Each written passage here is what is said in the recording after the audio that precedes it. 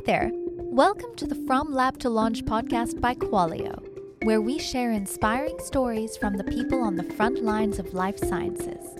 Tune in and leave inspired to bring your life-saving products to the world.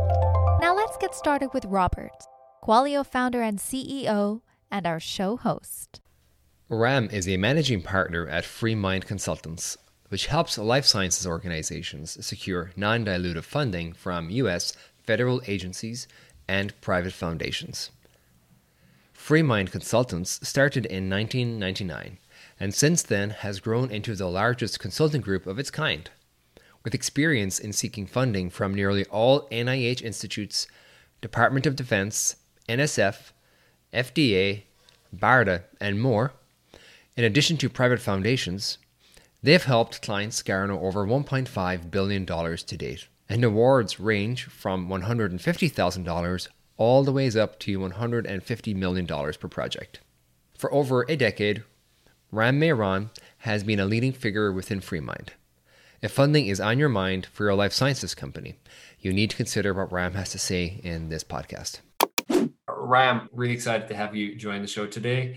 You work in an area, I think, that's of incredible interest to basically every company that we interact with. And I think in particular, when it comes to funding in life sciences, it's traditionally been like a really capital intensive business. And although that's going down to some degree over time, I think it's still an incredibly important area. So I just want to start off and I'd love to hear a bit more about you, what brought you to FreeMind and, how you help companies.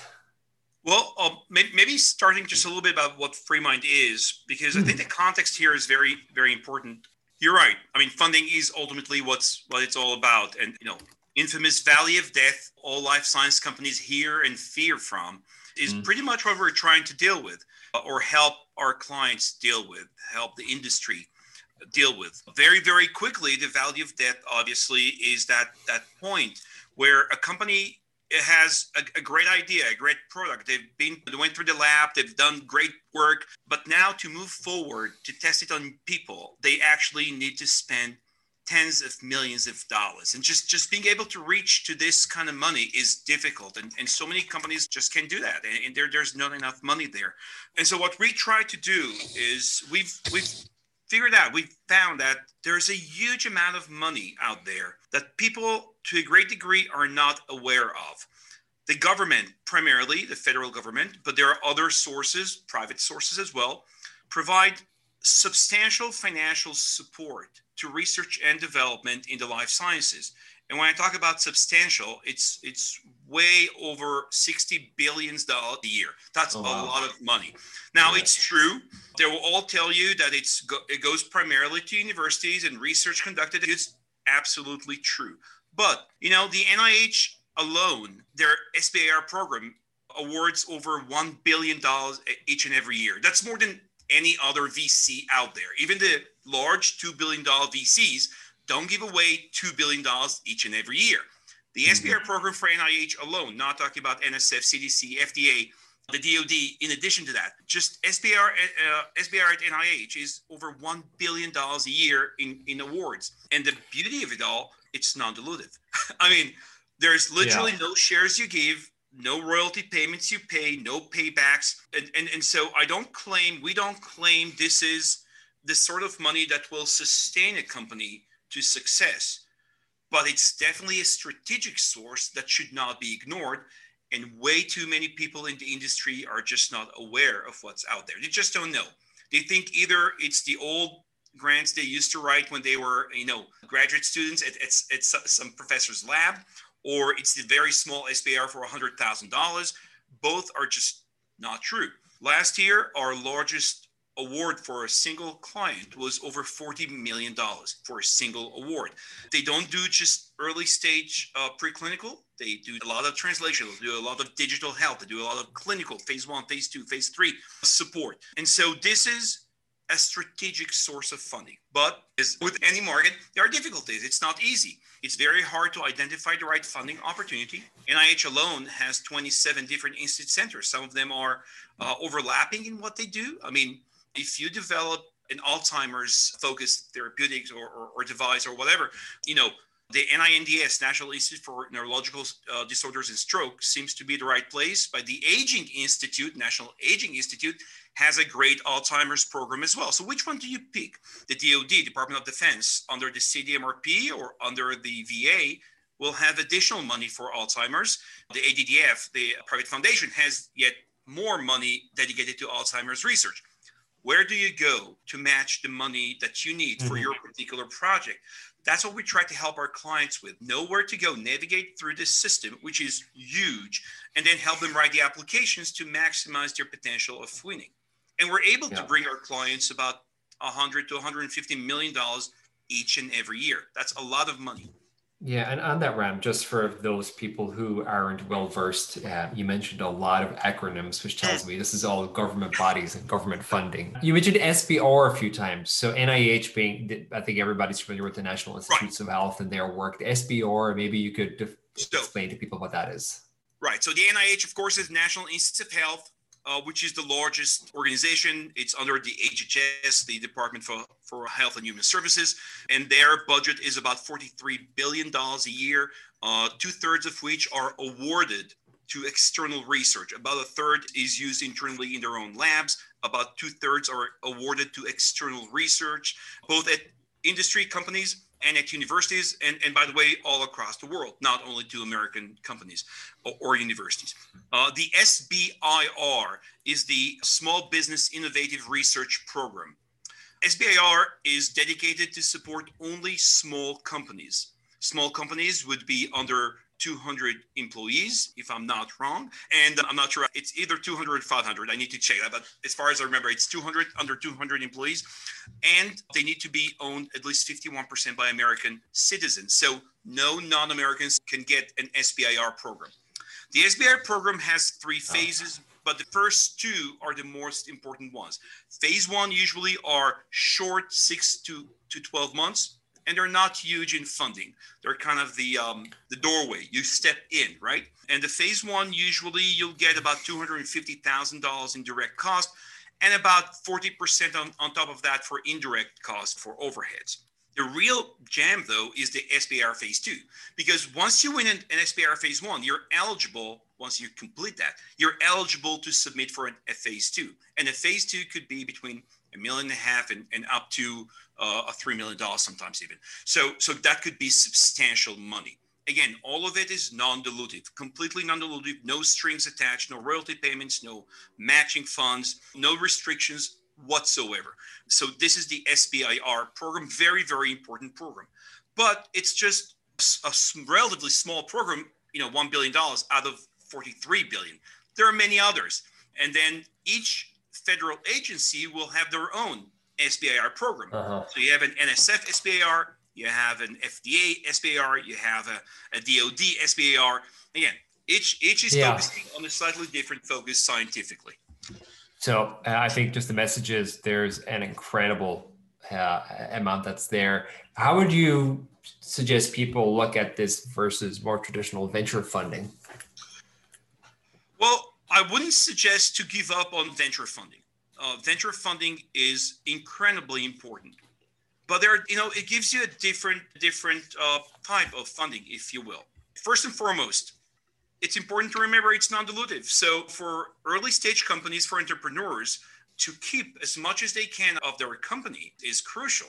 Obviously, any money coming in from a VC or from a family office or angel, they'll need to pay in shares. Government doesn't take shares in your company. It's all yours. So that's an important part. It's kind of free money. It's not completely free, but it's kind of free money. But beyond the cash, which is obviously the main point, there are other additional, very substantial attributes.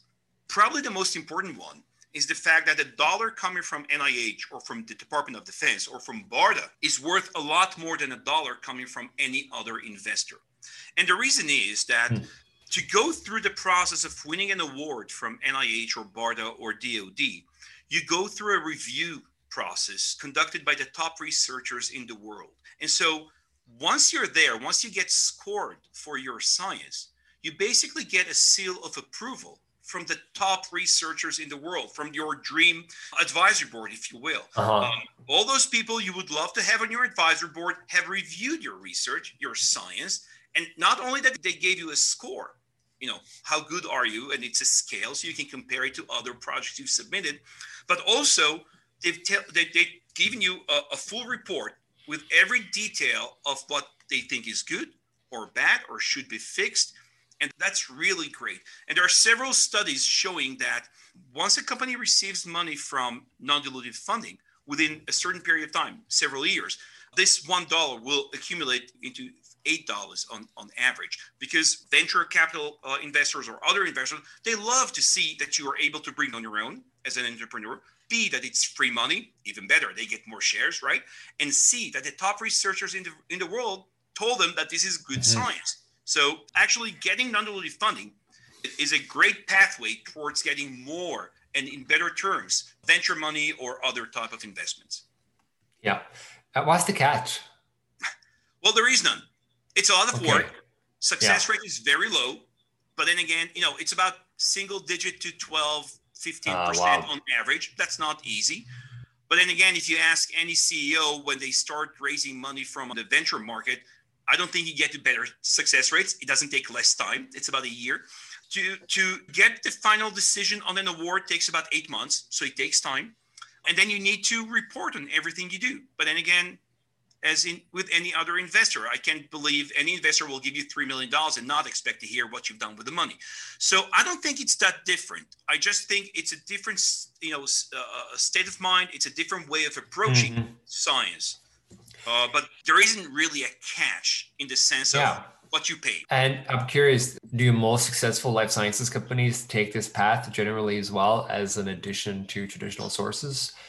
Well, yes, I believe so. So this is actually very interesting.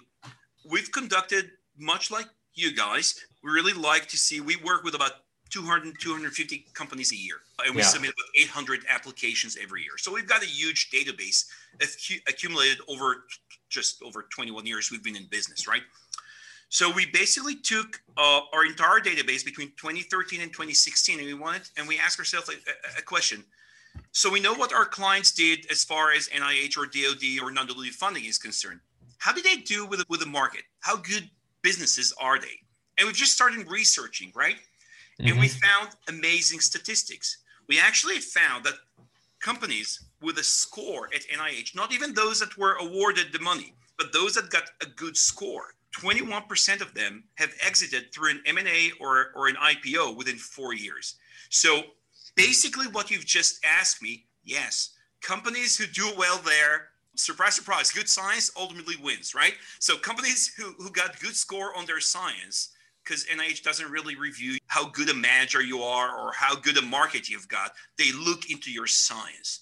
How solid is your data? How good is your research plan? How great is your background to do what you claim you want to do? So companies with good science, good teams, and good research plan ended up, getting an IPO or an M&A within a fairly short period of time with, 10x, 17x, 20 plus X on the money. Yeah. Okay. And I'm curious, with you folks being part in the business, right, of helping people be successful here, it sounds incredibly complicated. Do you have any stats to share on, I guess, assuming the merits of the business are good, which you can't control for?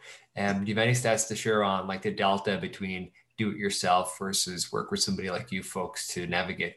We can only compare ourselves to publicly available data, right? We don't have any other source of data.